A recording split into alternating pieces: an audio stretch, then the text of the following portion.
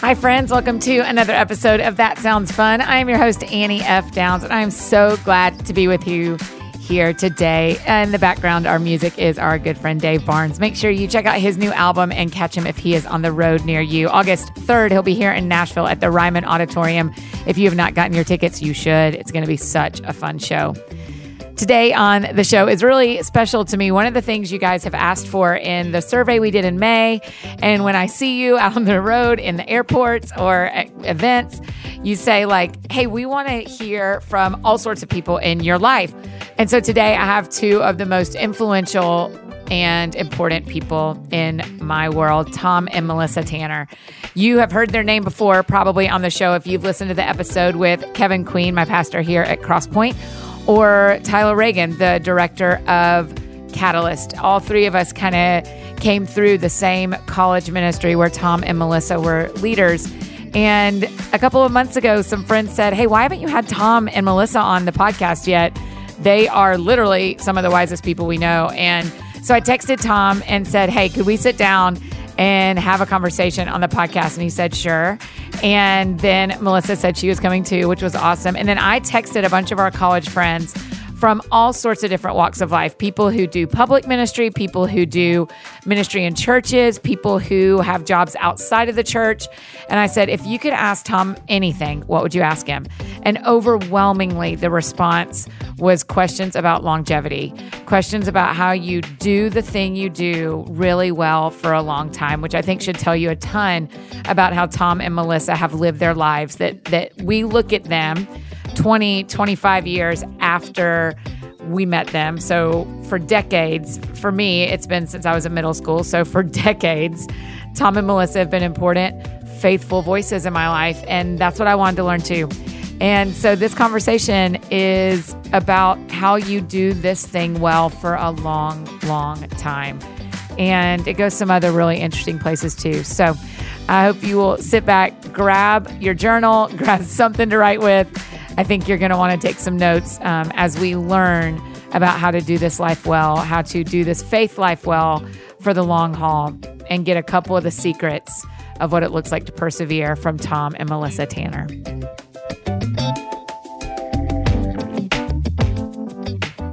Here's exactly why we're here. Annie Downs is flying across the country to preach on a stage and watching her friends, Ken and Anita, on an HGTV show.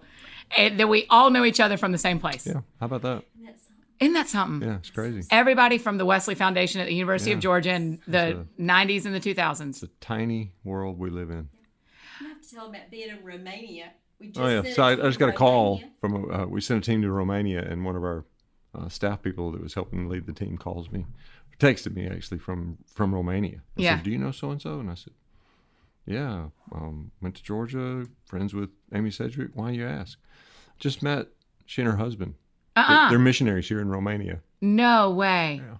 I'm like, that's crazy. Yeah. And it was somebody that was at school with us? No way. Yeah.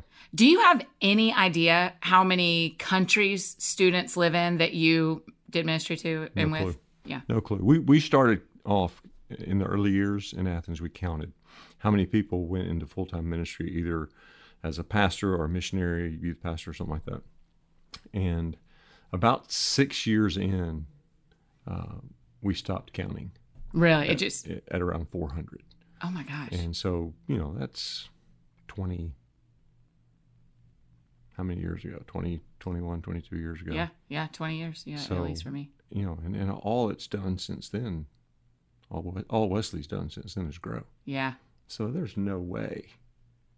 There's no way to keep up. There's no way to know. Yeah. But look, there's you. There's lots of famous. Oh, get out of here. Famous ones. No. If you just count the famous ones, it's a pretty big number. And then there are those that, I don't even know. Yeah. Tell me, okay, so I'm going to get you to back up first in a minute, but I want you to tell me what it feels like for you guys having Kevin Queen and I at the same church. It's amazing. And we do. We're just ecstatic. We love it. What are the chances? It's bizarre. Yeah. Really. Because I was in your church when I moved to Nashville. Yes. The Lord called me out of here. Well, and quite honestly, for me, one of the things that I always heard from students when they would leave Georgia and go out to make their mark on the world is, they would write back or call and say, can't find this, can't find that. Mainly, can't find community, can't find authenticity. Yeah.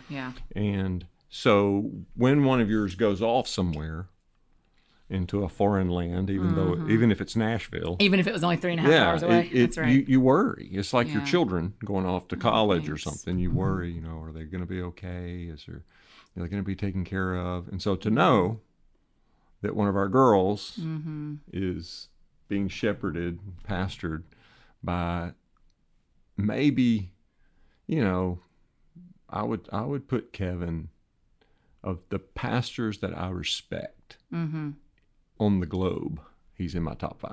Really? Oh, absolutely. And so to know that he's there, that's huge. Yeah, it has been. Well, y'all know because y'all walked it with us, but man, it has been this year of having him and Ree in Nashville. It literally, Kevin and I will sometimes, something will happen at church. So during worship, something will next level happen where you go like, oh, something's changing here. Or we'll see a big rush of people to get baptized or something. And he'll say, 20 years ago, you want to go back and tell them what we know now? You want to go back and tell those 2 kids at University of Georgia what we know now, that we would get to do this? Yeah. And it is just, it's the most fun. All you need to know about Kevin is what he wants to talk about when he calls me. Revival. Every time. Revival and prayer. Yeah. Revival. Let's talk about revival. And has revival ever happened without prayer? I don't think so. Okay, let's talk about prayer. I mean, that's it. That's all. It. I know. That's all he ever wants to talk about. I know. So I texted a bunch of our friends that have all sorts of different jobs to say, hey, if you could ask Tom Tanner anything, what would you ask him? All of Kevin's questions were revival. Of course I was like, I don't need to. I know. Yeah. That was a waste of my texting. I'll tell you this. So there's a guy that if I called his name, everybody you would know who I'm talking about, who said to me one time, if you ever need somebody to preach for you, teach for you, whatever, I'm your guy. Well, he was a freshman when he said that to me. And so now I would call him and say, if you ever need somebody to preach for you, teach for you, I'm available, because he has just gone off the it's amazing. Charts. Kevin is that for me when it comes to revival. He's always asking me questions about revival and prayer, but in reality, we've kind of shifted roles. I want to ask him because he's run so far past me that it makes me jealous in a good way. I'll tell you, I haven't had, when I was here at Riverstone in Marietta, I lived just down the street, and I would go home after church on Sunday, and I would spend 40 minutes to an hour going over the notes, getting pushed around by what you had taught me. And that has not happened on the regular since you were my pastor until Kevin. Oh, yeah.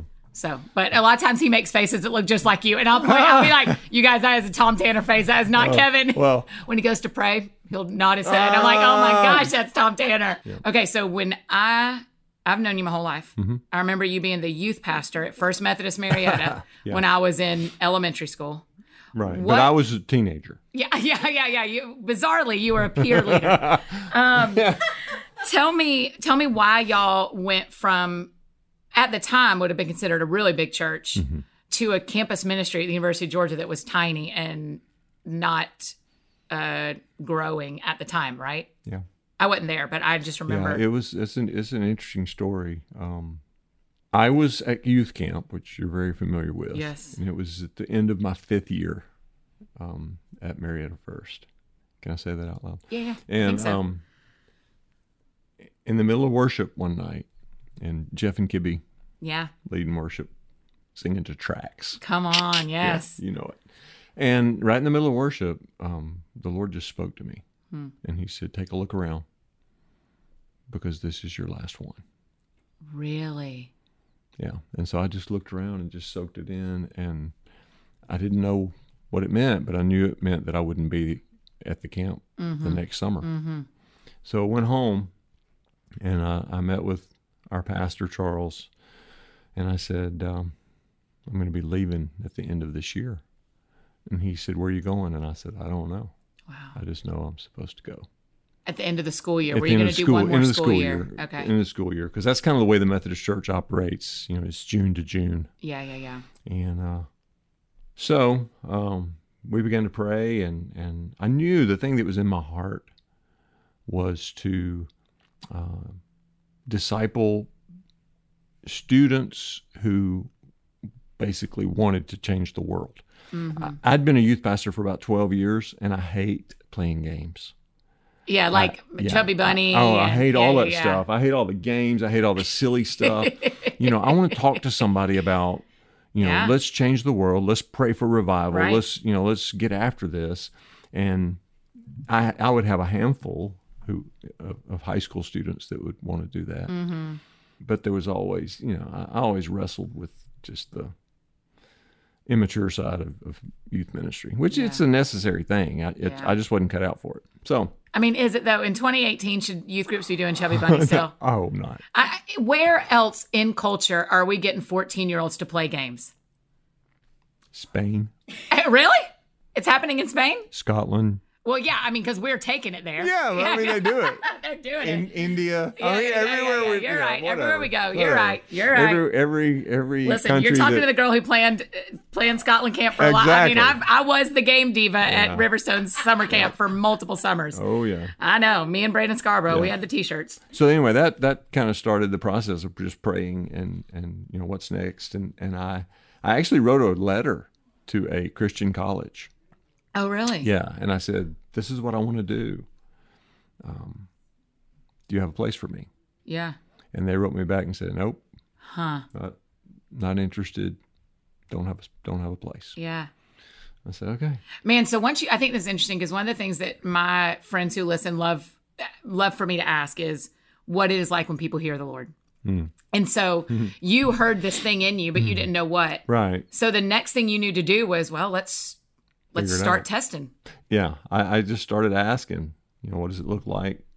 Where am I going? And I had some good friends, people like Tom Fraley, who would say, well, what's in your heart? What would you love to do? What's your dream job? And I actually was, that fall, after that happened in the summer, that following fall, I was meeting with a group that was, we were doing mission team training for a group that was going to go to Jamaica. And I asked a question, an icebreaker question. If you could create a job for yourself, what would be the perfect job for you? Yeah. And we went around But these the circle. are high schoolers? High school students. Yeah. Went around the circle and everybody answered this question. And Brad Willoughby was in college at the time. Yeah. And he was helping me lead the trip. Yeah. And Brad said, what about you? And I said, oh, I already have the perfect job. And he said, no, really. In front of all your students. And I said, if I could do anything on the planet, I would be at a major university working with college students who want to change the world. Wow. And 8 months later. 8 months later, you were at Georgia. No way. Yeah. Yeah. I in January of that year, I had a friend of mine said, hey, I hear you're leaving, and my son is a student at Georgia. I'd love for you to be his pastor. And I said, I don't even know what you're talking about. Yeah. I said, well, what are you talking about? And he said, Wesley Foundation is coming open. And so we applied. Everybody told us we didn't have a chance. Yeah. Everybody said, oh, they already have who they want. It's picked out. It's decided. It's going to be this person, that person, this kind of person. You're just not you're not what they're looking for. Yeah. And so we went over and interviewed, and we found out they had gotten calls from some of your friends. That was funny. Oh, some people had gone before you. Yeah, Jim Cagle. Yeah. We had. I called Jim and I said, hey, I'm going over to interview at Georgia. If you have any pull over there. Used to play football there. Yeah. Used to, yeah. And so All-American. I didn't know if he did anything. He never told me. Yeah. And so we get in the interview, and the guy says, wow, you have some pretty impressive references. And I don't even know what he's talking about. Right. And he says, we got a letter from Ray Goff. And Ray Goff was the head football coach at the time. And then he said, and this morning, Vince Dooley called us. You are kidding. I've never heard this. Oh, yeah. And Vince Dooley, who was like the football coach when Georgia won the national championship, athletic director. He was the athletic director at the time. And here's the funny part about that. So these two guys reach out to say, hey, this is the man you want, great guy, da da da da da.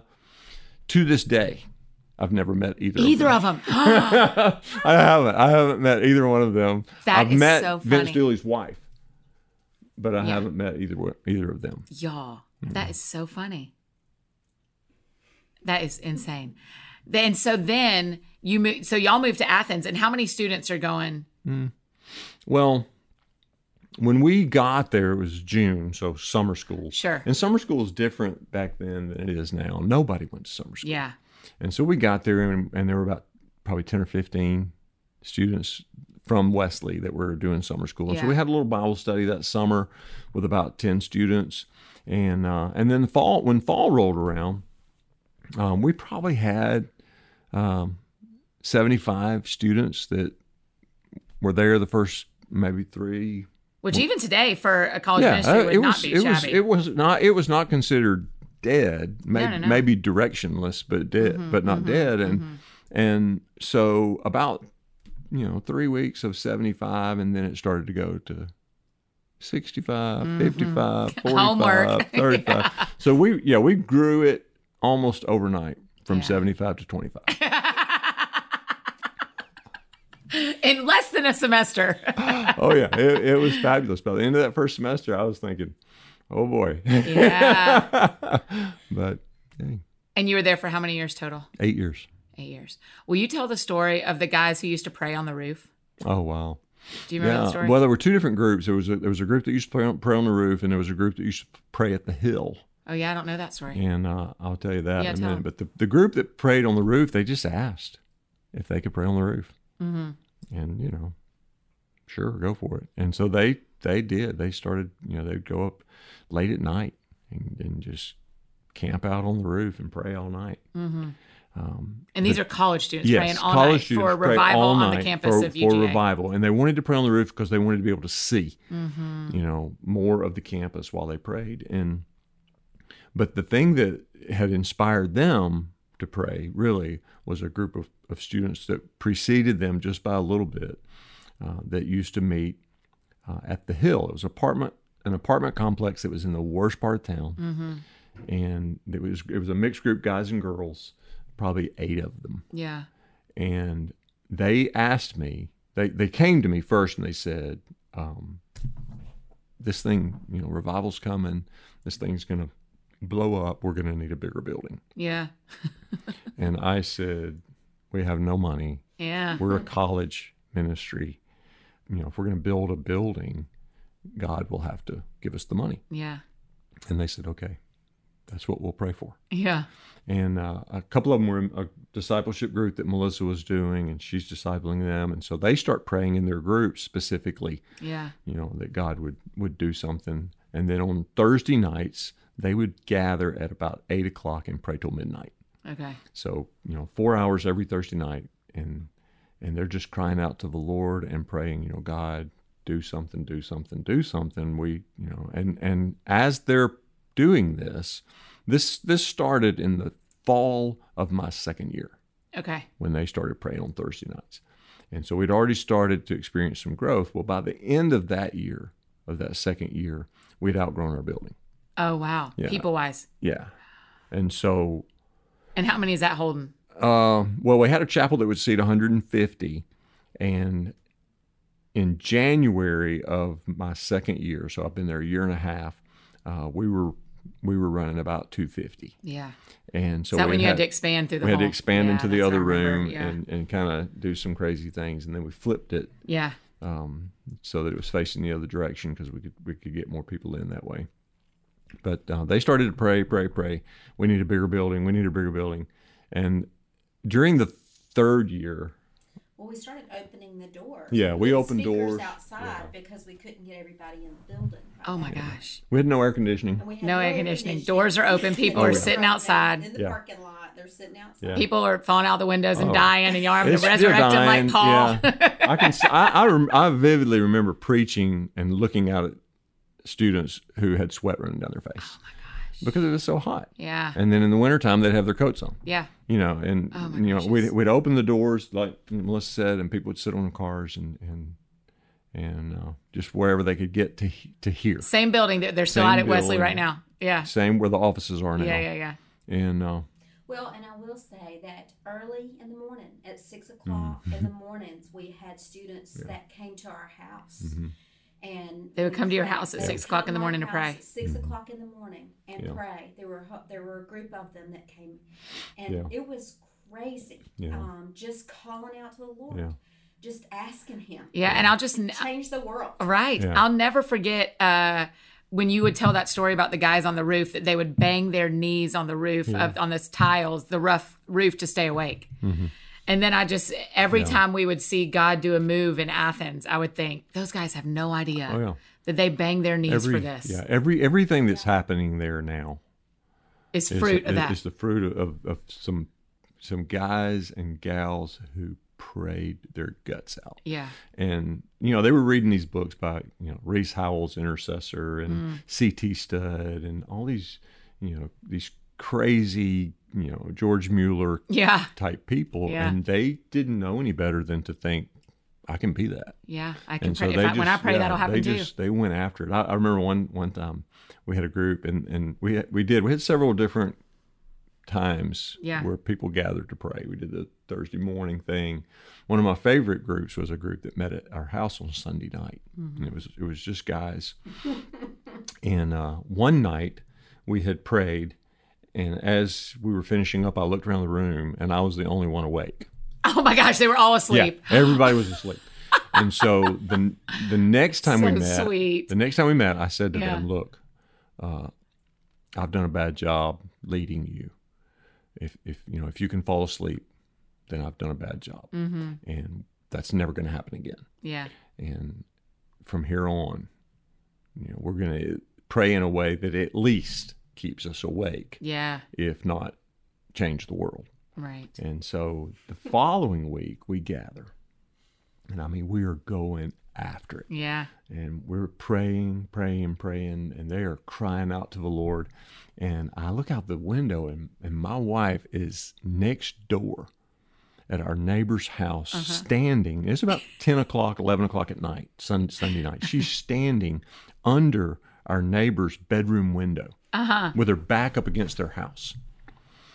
And I'm like, what is she doing out there? And she comes in later, and I said, what were you doing at the neighbor's house while we were praying? And she said, I went out there and stood because I wanted to see how loud you were because I was afraid you were going to wake them up.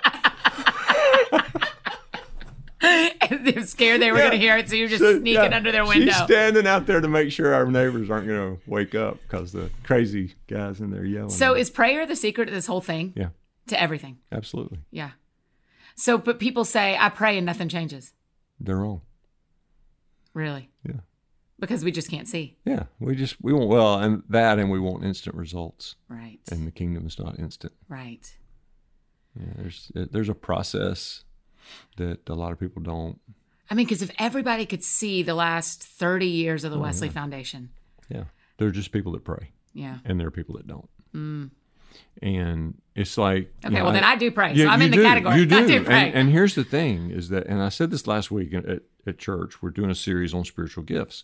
And I made the comment that God doesn't give gifts to show how good you are. He gives gifts to show how good He is. Yeah. And prayer's the same way. Yeah. God doesn't answer prayer because I'm special. He answers prayer because He's special. Yeah. And so anybody who will pray is powerful. And if you will pray for the long haul. Yeah. Oh, you got. If you will. Yeah. That's what I spoke last week at a church in Nashville and about perseverance. And I have done a version, like 2 other churches have had me talk about this too. And the Saturday before, the Lord said, tell them to keep praying. Yeah. Tell them to keep praying. Don't give up. Probably the best illustration I've ever seen of just enduring, not quitting, knocking on the doors of heaven was Melissa's father. She prayed for her father, from the time that we met for years and years and years and years and years. And then they hit a bump in the road where they really didn't communicate. Because he wasn't much. a believer. Right. Yeah. For 12 years, they didn't communicate. And you're still praying the whole time. And every day she's praying for God to save her daddy. Save my daddy, save my daddy. Every time we would go to any kind of church service, if a pastor would say, call out the names of the people that are lost, the first voice you would hear would be hers. Yeah. And she would call out for her daddy to be saved. And long story short, something happened that caused us to reach out to him. He had gone to the hospital, and we went to see him, went to his house. And we're praying the whole way over there. We don't know. Yeah. Is he going to close the door in our face? Is he going to welcome us? Whatever. And when he opened the door and they saw each other, she just, first time in 12 years that they had seen each other, they just fell together and hugging and kissing and I love you, I love you, I love you. And we find out that about a year prior, he had come to the Lord. Oh my gosh. And it was the most incredible visual of reconciliation that I've ever seen. Yeah. And it doesn't happen without prayer. Without 12 years of prayer. Yeah. So. Yeah, that's the thing to me that I'm learning slowly is because I think I have a lot of life left on this planet, but the thing I'm learning slowly is that we just keep praying. Like you just don't quit praying. The thing you want God to do, the thing that matters to you, the change you want to see in the world, you just don't quit. Yeah, you can't. And if you die still praying, that's on him, right? Oh, yeah. And you hand it to somebody else. We had an incredible opportunity a few weeks ago to go to Rome and to visit Italy, not Georgia, just for the locals. Yeah. Went up and got some apples. We've been to Rome, Georgia too. But we went to Rome and we visited the Mamertine prison where Paul was before he was executed. Yeah. And he wrote 2 Timothy from that prison, and the whole book, he's writing this letter to Timothy basically saying, I'm about to die. Here it is. Yeah. Take it. Yeah. And he's telling him, preach the gospel, expect trouble. Yeah. But finish the deal. Yeah. And that's the thing, is that it's not just a case of, run the race until you die. Yeah. Run the race and hand the baton. Because if it dies with you, you haven't done what you're supposed to do. Somebody asked me in our 7th year at Wesley, we were there 8 years. In our 7th year at Wesley, we had an alumni reunion and invited a bunch of students back. And in the course of the weekend, somebody who had been there my first year said to me, it's amazing what God has done here. Yeah. How does it feel to start something basically from scratch and have it be such a success? Because by that point we're having hundreds, five or 600. Yeah, 500 or 600, a week. 700 sometimes. And and he said, "What is it? How does it feel to have something be such a success?" And I said, "Ask me when I've been gone 10 years." Yeah. And so did he follow up? Yep. Oh, brilliant. So 10 years after we left.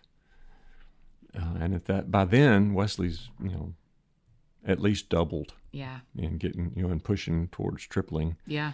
And he called me and said, "So, how's it feel?" Yeah. I said, "Pretty dang good." Yeah, I bet. I bet. So then you came back to Marietta, and that's when you helped start the church that you are in now. How different is what you built at Wesley from building Riverstone? Well, it's I started to say it's very different, and it is different in a lot of ways, but it's also very similar. Everything that we do here at Riverstone, we brought from Athens. The way we do our worship, the way we do ministry, the small groups, everything that we have tried to do pretty much is stuff that we did there. But campus ministry is easy. Why? First of all, you've got a group of students looking for something to do. Right. And so all you got to do is say, "Hey, we're going to meet tomorrow night," and everybody comes. Yeah. Secondly, you've got built-in community because everybody is stationed around the same hub. Right. They all go to the they all go to the campus. Yeah. every day. You know, and so building community is like shooting fish in a barrel. Okay. You know, it's just easy. Yeah. And they're all in the same 5-year window they're of age. all and they're all trying to figure out, you know, who am I? What am I supposed to do? Why did God put me here? And who am I going to marry? Yeah. Those are things they try to figure out the West of Tee it up, you know. Yeah. You know, and so, you know, it's you just, got 5 series, you know, you can run every year. It is the most fertile ground. Now, it's also the most fertile ground for becoming derailed, you know, getting off track and falling into sin because you're away from mom and dad for the first time. You can actually make your own choices. And so we've always said that when you go to college, you either crash or burn. Yeah. You know, I mean, you crash or you just are set on fire for God. So it's feast or famine. At least that was what we experienced, what we saw. But now the other thing I would say, in a very practical sense, that makes pastoring a church harder than campus ministry is children. Yeah, really. Having a children's ministry. Yeah. Makes it harder. I mean, we can't do anything without having childcare. Right. And it just complicates things. Yeah. You know, and you know, how long can you meet? You know, we had meetings at Georgia. Gosh, you just went until we were done. I mean, that lasted 5 and 6 hours. Well, you can't do that with children. Right. So. Right. Unless you got nursery workers that are real. There's going to be a rebellion. There is going to be a rebellion. Yeah, that's right. And So. And you have to plan. You know, it could be a lot more spontaneous on a college campus. Yeah, I remember, like for instance, we had been trying for about 2 years to get 24/7 prayer started in the little chapel there that used to be the main meeting place. And we just couldn't get any traction. And I ran into Terry Takel. And you literally mean 24 hours a day, 7 days a week. You wanted someone praying every hour. We wanted somebody in there praying 24/7. Yeah. And for 2 years we tried, and it was just sketchy. We couldn't get any traction going, couldn't get it going. And I ran into a guy named Terry Takel in North Carolina. Ran into him first in Kansas City. And I said, you need to come to Athens. And he said, sometime when I'm in Atlanta, I'll come over. So, you know, and then ran into him a few months later in North Carolina, and same thing. I said, you got to come to Athens. And he said, I'm in Atlanta this weekend. And I said, can you come to Athens Thursday? And he said, yeah, I'll come. So this is Monday. Yeah. Well, 2 days later on Wednesday, I get up in front of our students and say, tomorrow night, Terry Takel's coming. If you're interested in prayer, come. And 400 students show up. Right. You know, if I do that here, 4 show up, you know, because I got to go to work, I got the kids, I got this, you know, so it's just different. It's just a different life place. Yeah, it's a totally different world. What did you say to me and to my peers in college that made us stick with God?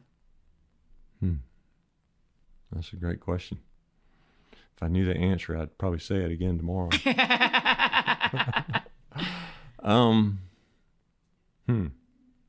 Because there's college pastors listening. I will say this. My life message to everyone, not just to college students, but to everyone, is don't settle for less than he's offered. Because I think that is what most people do. They settle for way less. And I don't know if it's just easier or if they feel like they don't deserve more, but people settle for so much less than he's offered. And the ones who realize that there is no limit are the ones who really shift the atmosphere and change the world. Yeah. I mean, that's what I think of some of our friends, like the Tyler Reagans of the world and the Kevin Queens of the world. I'm like, Kevin literally thinks there's nothing God can't do tomorrow. If God wants to do something tomorrow, Kevin thinks, well, if I ask him. Absolutely, yeah. It's amazing. I learn a lot and want to live like that for sure. So that's what you did. That's what you just infused into us. Yeah. And Tammy did that in India. Yeah, no, that's what I was thinking of too. There are so many missionaries. Yeah. I mean, there's Jake and Melissa in Prague. There are so many, Jessica in Prague, and I mean, they're literally globally. Yes, we could just name people that are really we couldn't name. That are in countries that are making huge difference. I mean, it just. Will you scoot closer and tell your story about? And some of the people who are making a huge difference are relatively unknown. Yeah. Your husband will never let me forget that one time on a podcast, I was complimenting him and saying, I know. Y'all are the most influential couple, possibly. Y'all are possibly the most influential couple in the globe. No. But people don't necessarily know that. Yeah, but I was talking about Joel Brooks. Right, right, Joel Brooks. Oh, I love Joel Brooks. I haven't thought about him in a long time. Do you hear God in dreams regularly? She more than me. Yeah. I probably only have 2 in my life that I can for sure attribute where I woke up and I was like, I hear you. Okay. Yeah. I have, but nothing like that. Yeah. I've had some that were powerful, and I knew they were from the Lord, but that one. And I think, shook the foundation. And I think that what you said about checking it in Scripture and giving it time. Because even Joseph's life, Joseph knew exactly what was going to go down, but he had to suffer, and it took years. And so there's this wisdom that y'all have taught me of when you hear a thing from God, or when you have a dream, or when you see something, write it down, keep it, tell some people who are over leadership over your life, and then watch and see what happens. Test it with Scripture, test it with humans, and watch and see what happens. Yeah. And the truth is, don't try to make something happen. Yeah. We've seen over and over in Scripture people doing that. We just wait for the Lord to move. Yeah. And I wonder sometimes, because you mentioned earlier about praying and nothing happening. Yeah. And I wonder if we could see, right, the full picture, how many times have people gotten really close to breakthrough and then quit? And then quit. That is if I could list like 2 life fears, one of them is quitting praying a day too soon. That would, I mean, that's what happened the other morning at that church. Is the Lord super clearly the Saturday before I preached, the Lord said, someone quit praying today. Tomorrow when you get on that stage, you tell them to start again. And I was like, okay. Totally. So asking y'all, the secret to how to keep doing this is to pray and just keep doing it. Yeah. Just don't give up on this thing. Yeah. You just, you pray when you feel like praying. Pray when you don't feel like praying. What does your prayer life look like? Does it look like, is it loud? Is it quiet? Is it both? Is it home and public? It's both, but mostly my prayer life is very quiet. Really? I'm a listener. I tell God things, but mostly I listen.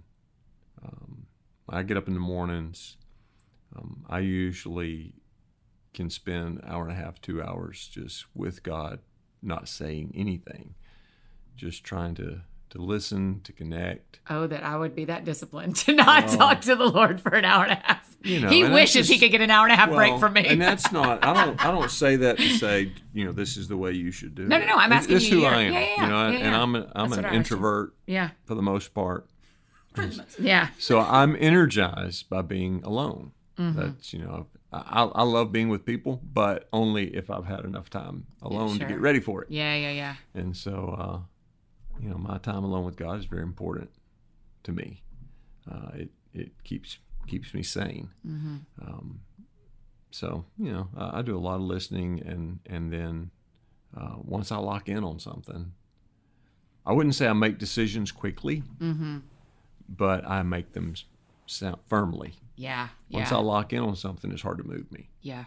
And so if I feel like if I've listened and I've listened and I've listened, and God says, at least, or I feel like God says, boom, right here, this. Good luck moving me off of that. Yeah. So when I think about Riverstone and what you've built here, it's transforming this county and this community. And I feel like you haven't moved from that how long has this church existed? 20 years? 19 years. 19 years, yeah. Yeah, and I can't move off of that. Yeah. Until he tells me to. Yeah. Transformation Network is... Yeah. And that's, because y'all keep planting churches in the same county. Yeah.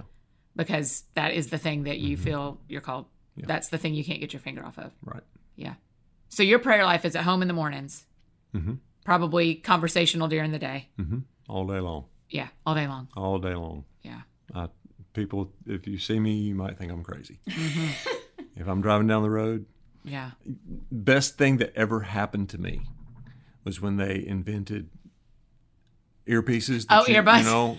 that you can talk on the phone. Yeah. Because I can drive down the road now and talk to myself and talk to God, and people don't think I'm crazy. Yeah, that's right. Now they just think you're talking out loud in your car. They just think I'm on my phone. Yeah. He's on his phone. He's just like everybody else. Yeah. But prior to that, I was a crazy person. Yeah. So, yeah. So and you have seen prayers answered. Oh, yeah. Yeah. Yeah. Unbelievable. What would you say is the one that when you don't, I don't think you do, but if you ever thought about giving up on praying, what's the story or what's the thing you prayed that you went like, oh yeah, he could do this again? So, all right, I'll make this real quick. Wow. They're all on treadmills. They're in their kitchens. Everybody is so happy that we're all here together. Melissa and I got married when we were 20. Mm-hmm. And after about 2.5 years, everything went south. Mm-hmm. It just got bad. And about a year later, it just stopped. Mm-hmm. She said, I left the house. She said she didn't want to be married to me anymore. Mm-hmm.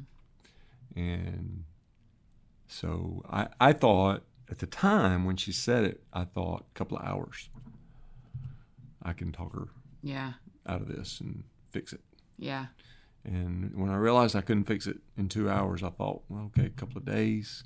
Yeah. And then I realized it was going to be a couple of weeks. And it actually turned into almost 4 years that we were separated. Oh, wow. And so for 4 years, we lived apart. And I went to bed most nights asking God why. Mm-hmm. You know, why is this happening? Is this what I get? I complained a lot. Mm-hmm. But I never thought about getting a divorce, really, for long, for 3.5 years. Yeah. I didn't think about getting a divorce. And are y'all in the same city still? Yeah. No. I moved a little bit. Some of the time we were. Yeah. I graduated from Emory. I was appointed to a church. 4 years. People you tell that story and those are just 2 words, but 4 years is it was tough. Such a long time. So I finally hit the wall. 3.5 years in, I hit a wall. And I just said, I walked into a friend's office and I said, I'm done. I'm going to go tomorrow and hire an attorney and file for divorce and start over. And he said, why now? It's been 3.5 years. Yeah. And I said, everything I want, she's against. Everything God wants for me, she's against. And he said, what does God want for you? And I said, he wants me to be a holy man of God. And my friend said, could it be that your means to holiness is loving your wife unconditionally? And when he said that, in an instant, I realized that I had never loved her. Oh, wow. I had only loved me. And that, I dated her because it's what I wanted. Asked her to marry me because that's what I wanted. Married her because that's what I wanted. Everything was what I wanted. And, we went to the seminary that I wanted to go to. It was just all about me. And for 3.5 years of being separated, I pushed for reconciliation because that was best for me. And when it dawned on me that in 3.5 years of separation, I had never even asked the question, what's best for her? I realized that I didn't love her. Wow. And so I went home and I said, God, if I'm going to love her, you'll have to do it. I don't know how. You'll have to teach me. And I started the process of every day, just what do we do today? God, show me how to love. Teach me how to love. Tell me what to do. And in a couple of months, she called me up. And you weren't communicating with her at all? You were just... No, we weren't communicating. And, well, we were, but then one of the biggest things that happened in this process as I began to pray was God said, leave her alone. And so I backed off and I stopped calling her and I stopped pushing and stopped trying to manipulate her into doing what I wanted her to do. And And then one morning, God said, call her up and invite her to Bible study. And I thought, that is the worst idea. I am for sure not hearing you right. Of the kingdom of God.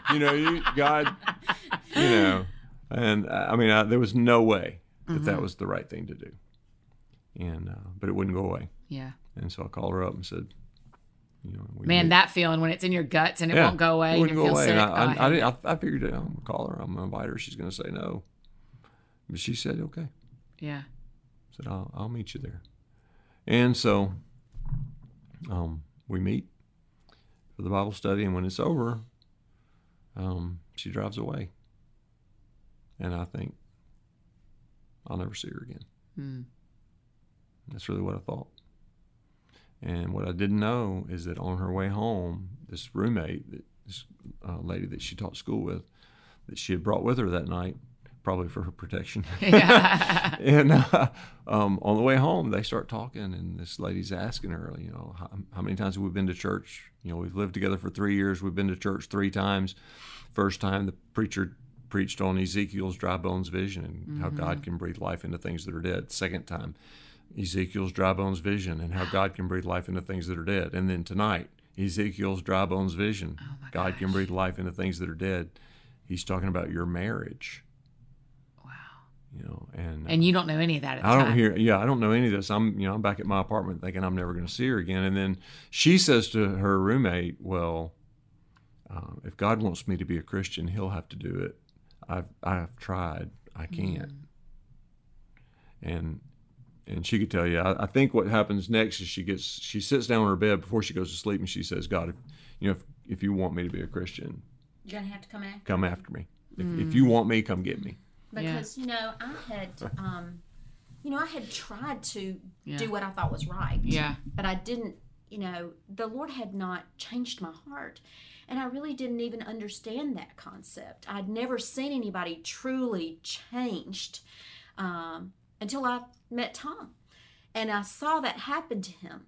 But I thought that I could just perform, and that would be, because I knew all the right things to do. I'd been raised in the church. I knew how to act. I knew what to do. I knew the right things to say. Yeah. But, you can only take that so far. And then that house of cards begins to fall. Right.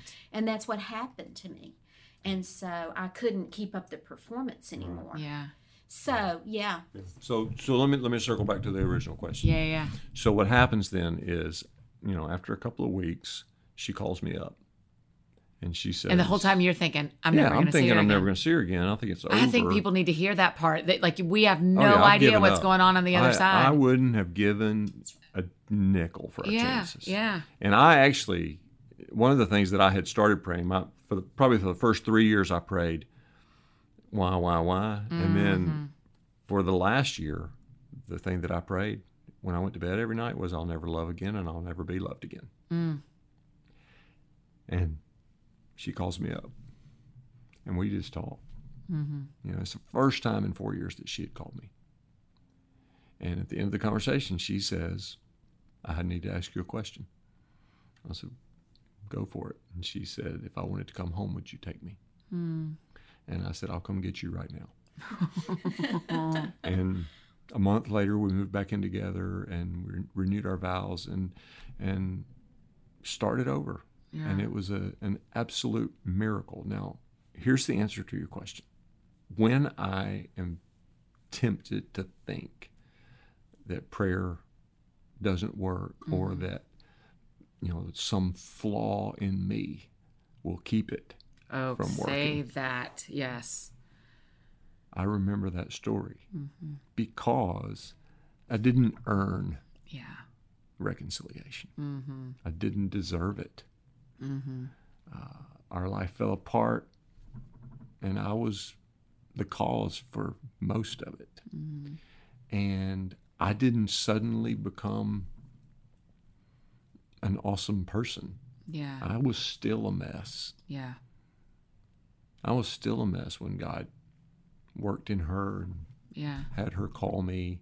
I was, I wanted to be better than I was, but I was by no means deserving of that kind of answer to prayer. And so I have to remind myself You know, you don't deserve it. You don't earn it. You don't keep prayers from being answered by some flaw in you. Yeah. God answers prayer because he's good, not because you are. And, you know, I'm not saying, you know, be irresponsible, live, you know, a life of sin and still believe that God will save the day. What I'm saying is that I'm not afraid that I'm going to mess it up because he's so much better than that. Right. He's so much better than I am. And I trust in his goodness, not mine. And it makes me want to be better, not worse. Some people think, you know, that kind of an attitude just, you know, are you saying, you know, that, you know, just sin and sin doesn't matter? I'm not saying that at all. His goodness makes me want to be holy. Yeah. And I can't earn it, but that doesn't mean that there's no effort involved. I'm not one of those that just sits in a room and says, God, make me holy. God, make me holy. Right. I believe that I have a responsibility. Yeah. You know, there are things that he's called me to do, things he's called me to give myself to. Yeah. And so I do believe in discipline. I believe in faithfulness. I believe in, you know, pursuit of God. But at the end of the day, things happen because he's good. So what do you say to the people? Like, there's people that are listening who have been, I mean, y'all both told great stories of 4 years and 12 years and time and investment in prayer. But there are people who are dying for a relationship to reconcile and it's not, or to be healed and it's not. And they're praying. What do we tell them? God is faithful. He's faithful. When our son was 7 years old, Melissa had a dream. And in her dream, she saw him standing on a rock and handing out bread. And when he was 20 years old... Come on. After he got bit, first of all... Yeah, after he'd been bitten by a snake. First of all, he was at our house, at my parents' house, and he got bit by a copperhead. In your insecure house. Yeah. Our house that allows animals in. House. Oh, Lord have mercy, I'll never So, forget. you know, 20 years old, he falls on his head, and I'm in Scotland. Yeah, we're in Scotland. And I get a phone call, you know, you're there. We don't know whether he's going to live or die. Yeah. And I go up on the roof of the Kingdom House. Yeah. And I'm walking on that roof, and God reminds me of her dream. You know, when he was 7, I told you he would stand on the rock and hand out bread. Has he done that? No, sir. Well, then I guess this isn't the end. Wow. And I flew home. It's still, it was so scary. And honestly, people ask me, was that not the worst flight ever? No, it was a great flight. I watched movies. Yeah. You know, they brought me one of those hot towels, which they don't give you on normal flights. Right. I slept. It was a peaceful journey because God had spoken to me, and I knew that my son was going to live. Yeah. Now, once I got there and I saw, you know, sight sometimes interrupts faith. Okay. Talk about that. That's why sometimes I got to stay off the internet because I'm believing God for some stuff. And then it was easier for me to believe God before I saw the tubes and the, you know, him unconscious and my wife just and the neurosurgeon beat up. And the neurosurgeon meeting us and saying, I have no idea why your son's still alive. Yeah. And things like that. But God is faithful. And now that boy's a man. Yeah, and he's a preacher. He's a man. He's standing on a rock. Yeah. And he's handing out bread. Yeah. And God is faithful. But embrace the process. There are things that he wants to do in you before he does things through you. And if you want to be used by him, you have to let him do his thing. Yeah. And I said to somebody last week, I love humility. I just hate the package it comes in. I know. Well, it hurts. Yeah, that's good. That's a good. Well, One thing that this story just came to my mind, Tom talked a little bit about my daddy, and I didn't see my daddy for 12 years, and I was sitting in my chair one day, and... What do you mean, my chair? You have like a chair that you always... I have a chair in my house. I have a chair at my house. And it's where you pray? And it was where I pray. Okay. Everybody was gone. I've got a chair, too. I got a chair. I got a chair. A pray chair. Get you a pray chair. Get you a pray chair. I love it. I was home alone. Mm-hmm. Tom was gone, speaking somewhere. Our children were gone. And I had heard that my daddy was in the hospital. Really serious hospital. He was having heart surgery, and I just really felt like the Lord was saying to me, you need to call him. And I had not spoken to him in 12 years. Yeah. He had left us. Yeah. And I didn't even know where he was. I had no idea, but I started, investigating and thinking, okay, where would a heart patient go, blah, blah, blah. And so I began to call hospitals until I found him. Oh, my gosh. And I called the hospital that I believed that he was in, and they said, yeah, they put me right through to ICU. Oh, my gosh. And I didn't mean for that to happen. Yeah. I was just asking. And I was just we weren't really making the connection. Yeah. But before I had started doing that, I'd really believed that the Lord was telling me to step out in faith on that's what he was calling me to do, because that matches his character. He is a God of reconciliation. Yeah. And so they did, and they put me through on that call to ICU. Yeah. And I remember while I was waiting on the phone, okay, am I hanging up or am I staying on the line? Right. And so I thought, no, Lord, I'm staying on the line, because I believe that this is what you're a God of reconciliation, and I believe this is what you've called me to do. And so I thought, I'm going to be obedient to you, whatever that is. And so I'm in my house alone, and I hear a male nurse, get on the phone. And he said, hello. And he says, this is his room. And I said, well, I'm his daughter, and I'm just calling to check on him to see if he's okay, and to tell him that I love him. Now, I haven't talked to him in 12 years. Yeah. And I heard that male nurse, put his hand over the phone, but I could still hear. And my daddy said, this is your daughter on the phone. She just wanted to know if you were okay and to tell you that she loves you. And I heard him say, I don't have a daughter. And I heard the male nurse get back on the line, and he didn't know that I had heard that. Yeah. And I said, no worries. I didn't want to hear him. I didn't want him to repeat it to don't me. Say don't it say it again. I heard it. Yeah.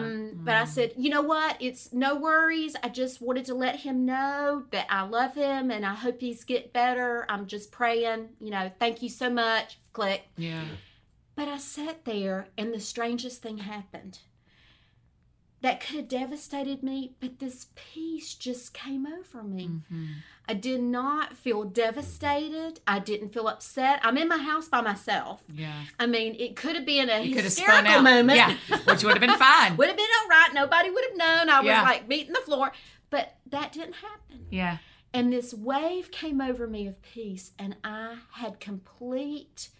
was completely okay, because I knew that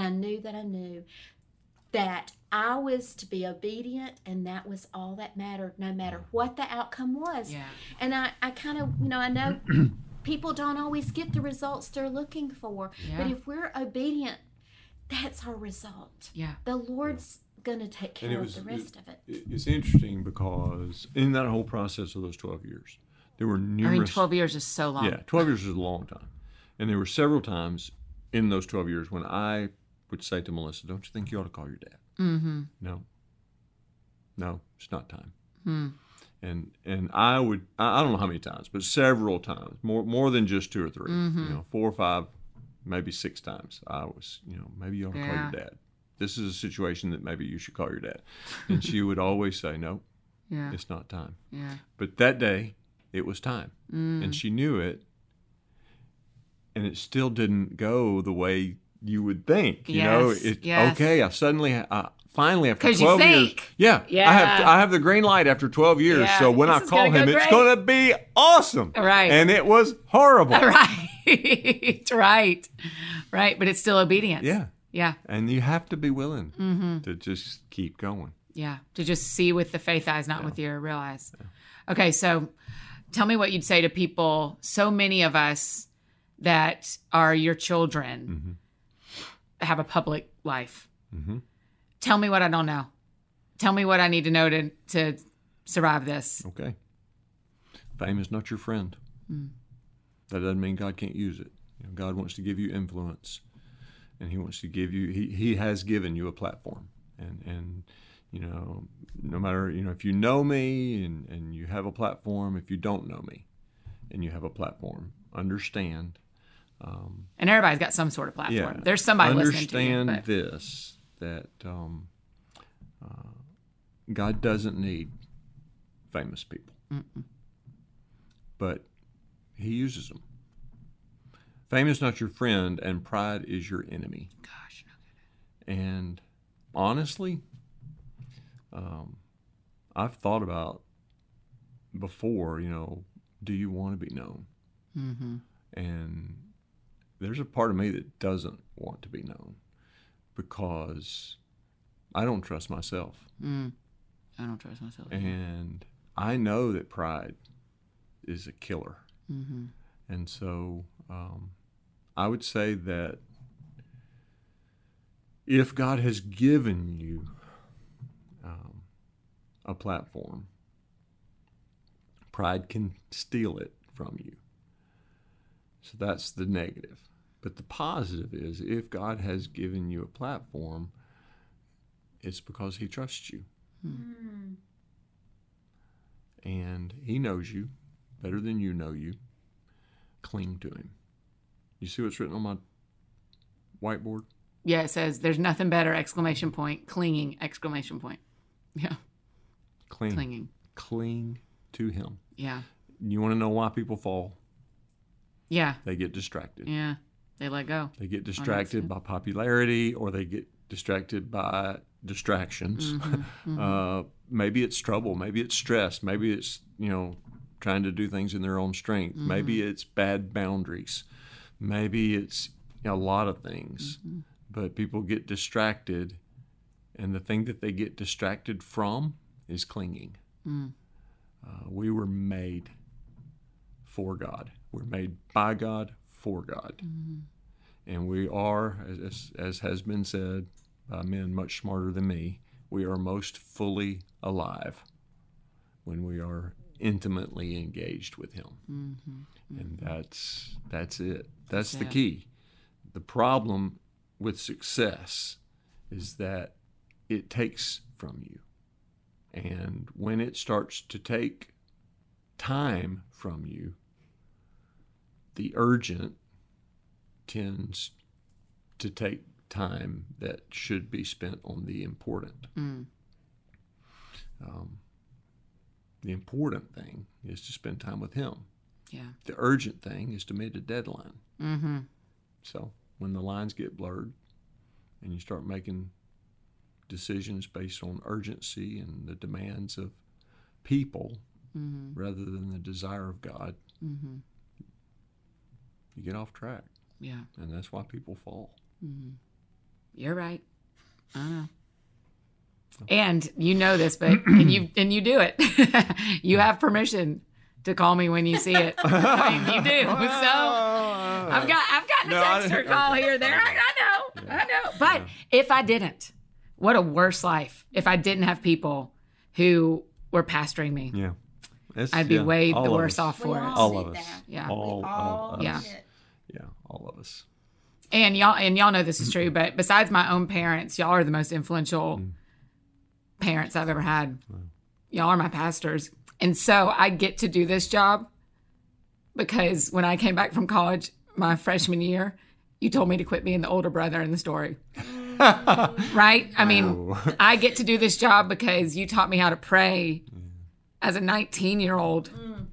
And I get to do this job because when I thought the Lord said Nashville, you said he did. And the Sunday that I left here, you said, you can do this, you can go.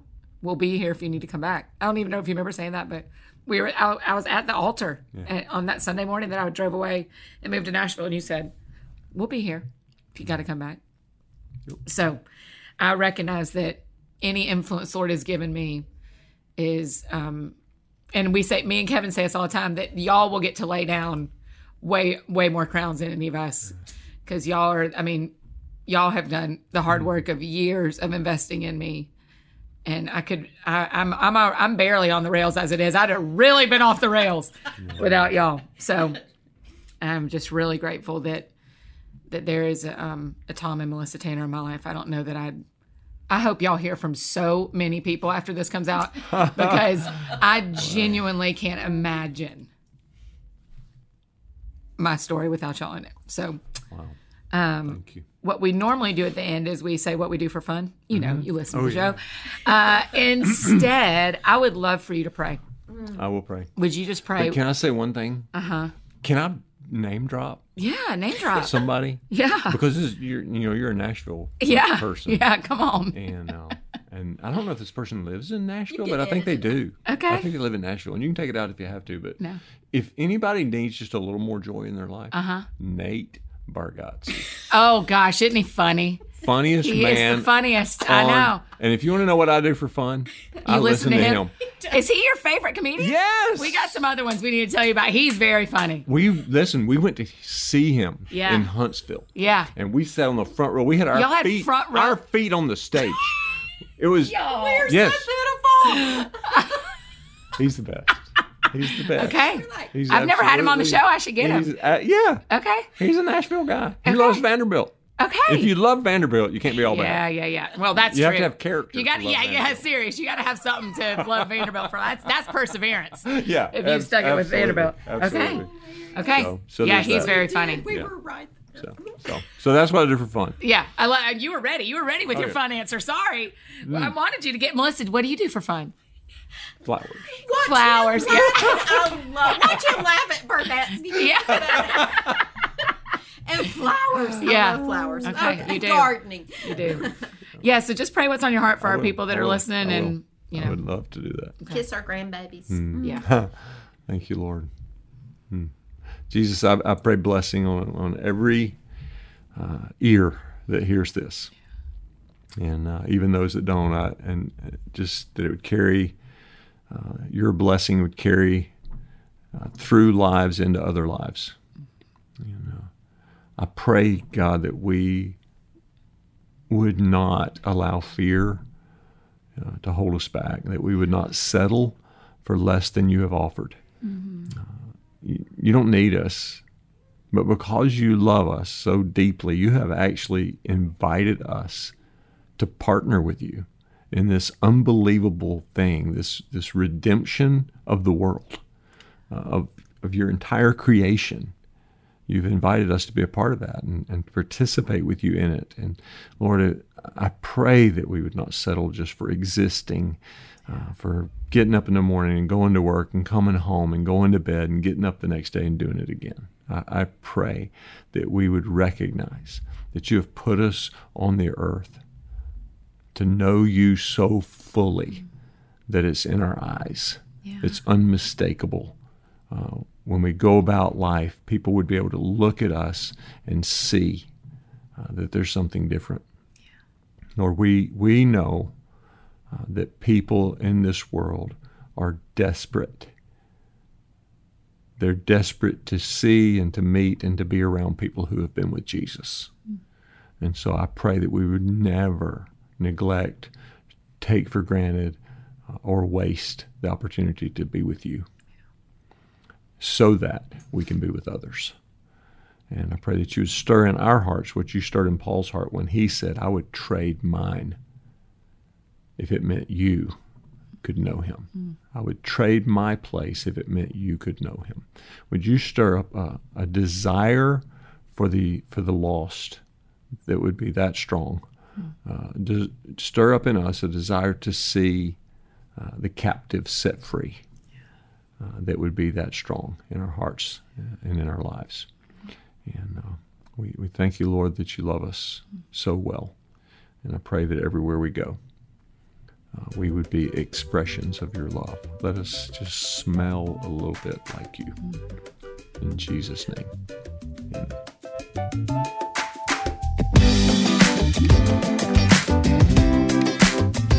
Whew, listen, y'all. I know. It's just, I know what you're thinking. I know what you're thinking. I know what you're saying. I know that you're maybe teary. I know that you're having to take a deep breath. Me too. I know. It was just, I'm so thankful for pastors like Tom and Melissa who speak into my life and speak into your life by speaking into my life and tell me some hard truths when I need to hear them and beautiful truths. And I'm just so thankful. And so I hope you enjoyed this conversation with Tom and Melissa Tanner, two incredibly important leaders in my life. Tom is the pastor of Riverstone Church in Marietta, Georgia, and the leader of the Transformation Network, a collection of churches that are all planted in Cobb County. And you can find out more about that online. So thanks to Tom and Melissa for being on the show, and thanks for being such important family to me. I am just beyond grateful. If you are a student who has been impacted, or a human who's been impacted by Tom and Melissa, I think today would be a great day to reach out to them in whatever way you know how and tell them thank you. I mean, baseline, you can look up the address to Riverstone Church in Marietta, Georgia, and write him a letter. So if you have no other way to get in touch with Tom and Melissa, you can send them a letter at Riverstone Church in Marietta. Thank you guys for joining us today. Hey, if you need anything, I'm embarrassingly easy to find. You know that. I'm Annie F as in fancy, Annie F Downs on Instagram, Twitter, Facebook, all the places. Anywhere you can need me, that's how you can find me. And I just want to say thanks. I think I've said it like 43 times on this podcast today, but thanks again to Tom and Melissa. I am here because of leaders like them. And I don't mean here on this podcast. I mean here in this place in my life. And it would not matter what job I was doing. The reason I know God the way I do, the reason I pursue health the way I do, the reason that I understand to some degree why the Bible is true and why God is real and why this is a story I want to live is because of people like Tom and Melissa. So thank you guys for joining us. Hey, whoever the leaders are in your life that have pastored you and discipled you and led you, why don't you reach out to them today too? Let's make this an official day of appreciating the people who've invested in our hearts and in our lives and in our futures and in our faith. So do that today. Hey, if you post anything online, and I'd love to see it, just hashtag That Sounds Fun podcast or tag me, Annie F Downs. I would love to cheer for the leaders who invested in you too. So thank you guys so much for listening to the podcast and being a part of the family and hanging out every week, every Thursday, sometimes Mondays, whenever we want, right? So y'all are the best. I'm incredibly grateful, and I'm really grateful today. So go out and do something that sounds fun to you, and we will see you back here next week.